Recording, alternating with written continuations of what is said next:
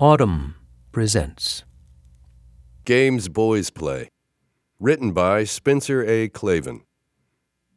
I came out to my dad while we were playing Spider-Man 3 on PlayStation 2. People ask me if it was hard. He's a political conservative and a Christian, and they wonder if I was afraid he would condemn me. I wasn't.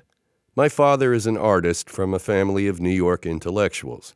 On social issues, he takes a laissez-faire stance. Live and let live. Just don't hurt anyone.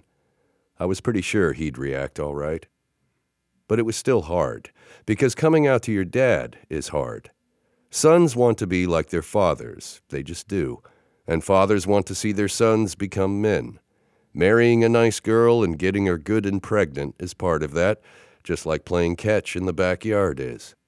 He teaches and shows, you watch and learn, and a vision of your future life emerges. A picture of successful manhood that is in some ways the most cherished thing you and your dad share. At the very least, that vision would have to be radically reconfigured once I told him I'd only ever had romantic feelings for other boys. I was 16. We were playing Spider-Man 3, and somehow that made it easier. Video games were something we always did together. Half an hour or so every weeknight. The normalcy of that ritual was comforting to me. The game also gave us something to focus on, so we wouldn't have to look each other in the eye.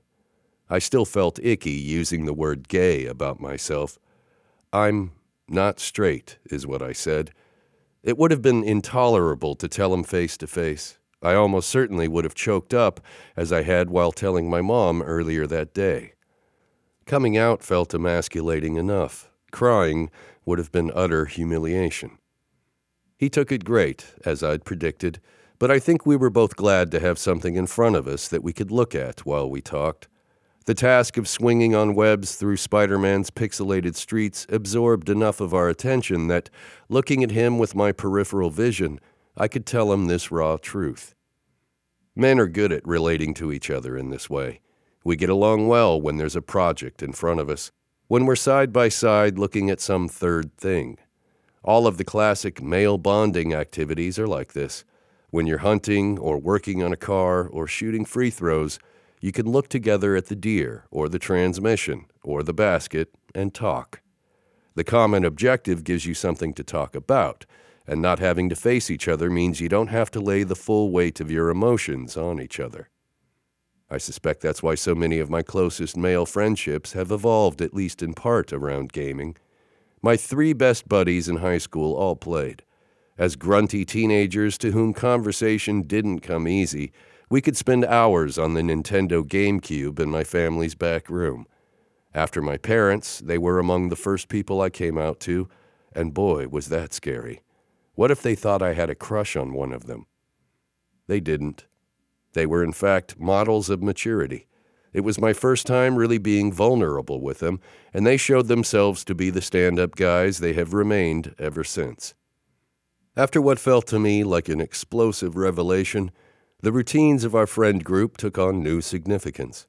Wandering around town, going to action movies, calling one another gross names, the mere fact that we kept doing that stupid stuff showed me I was still their pal. That's another important feature of male friendship, I think. The unspokenness of it. Your bros show up for you without calling attention to it, and you never have to thank them. In fact, they'd probably prefer if you didn't. Otherwise, things might get awkward. My high school friends demonstrated their care for me in 1,000 tiny ways, most of them involving swift and gruesome death at their digital hands. That they didn't go easy on me may be what I appreciated most. They schooled me at Halo and shot my head clean off in Gears of War. They continued to give me endless shit, too.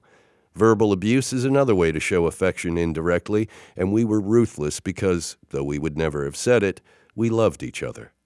Being gay was another thing for them to make fun of me about, the way I made fun of them for having acne or being short. Our verbal roughhousing was egalitarian. One of us had obsessive-compulsive disorder. We made fun of him for how long he spent going back over every level to pick up all the ammo. One of us was a first-generation immigrant. We used to say that he couldn't understand English when he got a game's instructions wrong. And I know how this sounds. but I would have been devastated if I hadn't gotten called faggot a couple of times. It was how I knew my friends weren't going to treat me differently, and that meant everything was going to be okay. That kind of insensitive banter has fallen out of fashion. In some circles, it has become anathema. I get it. Kids can be cruel, and bullying can have terrible consequences.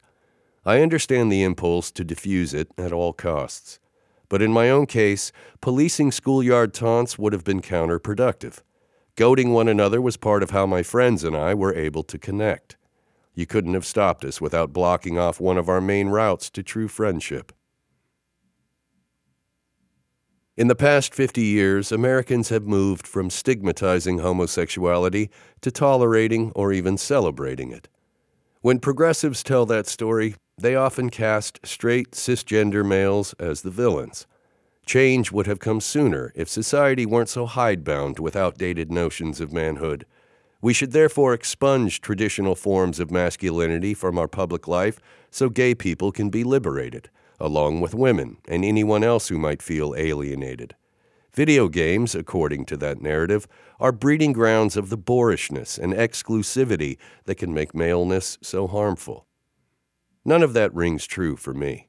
Like everything else, video games and masculinity can go wrong. If unchecked, they can foster aggression or even violence.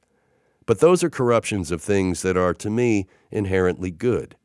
The playful belligerence, the bravado, and the intense competition with which my friends and I gamed together weren't obstacles to our acceptance of one another. They were how we formed and expressed that acceptance. I know plenty of other guys who came out as gay, or bi, or trans with a controller in hand. For many of us, gaming is a way of talking and relating to other men that feels normal and relaxed, a way to be one of the guys while still finding space to open up. My boyfriend Josh is a gamer too. He and I have been separated by the Atlantic Ocean for much of our relationship, and playing together online is one of the ways we deal with the distance. We spent a formative few months playing Diablo 3, a collaborative game in which you slay undead demons. Most of the time we played with two other guys who are also a couple. I'd stumble to my laptop in the dark at 5 a.m. in England, while Josh and our friends would settle in at 9 p.m. in Los Angeles. Over a 4-way Skype connection, we'd alternate between strategizing and small talk. Sometimes, as the hours wore on, we'd find ourselves tackling tougher subjects.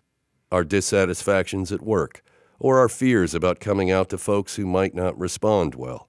We joked that we were taking down CGI demons in the game and personal demons in our conversations, helping one another defeat whatever we were facing, online or in real life.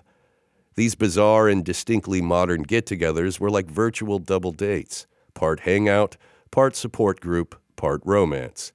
We called ourselves the Boys Who Fight Hell. Josh and I also started playing online with my father, so that the two most important men in my life could get to know each other. I couldn't help thinking back to that day playing Spider-Man 3 when I had told my dad the secret I feared might change everything. Here we were 12 years later, and it seemed as if almost nothing had changed between us. It was still him and me, talking and laughing and playing games. Only now it was him and me and Josh. If you enjoyed this production, find the best long-form articles read aloud in the Autumn app, available now for iPhone.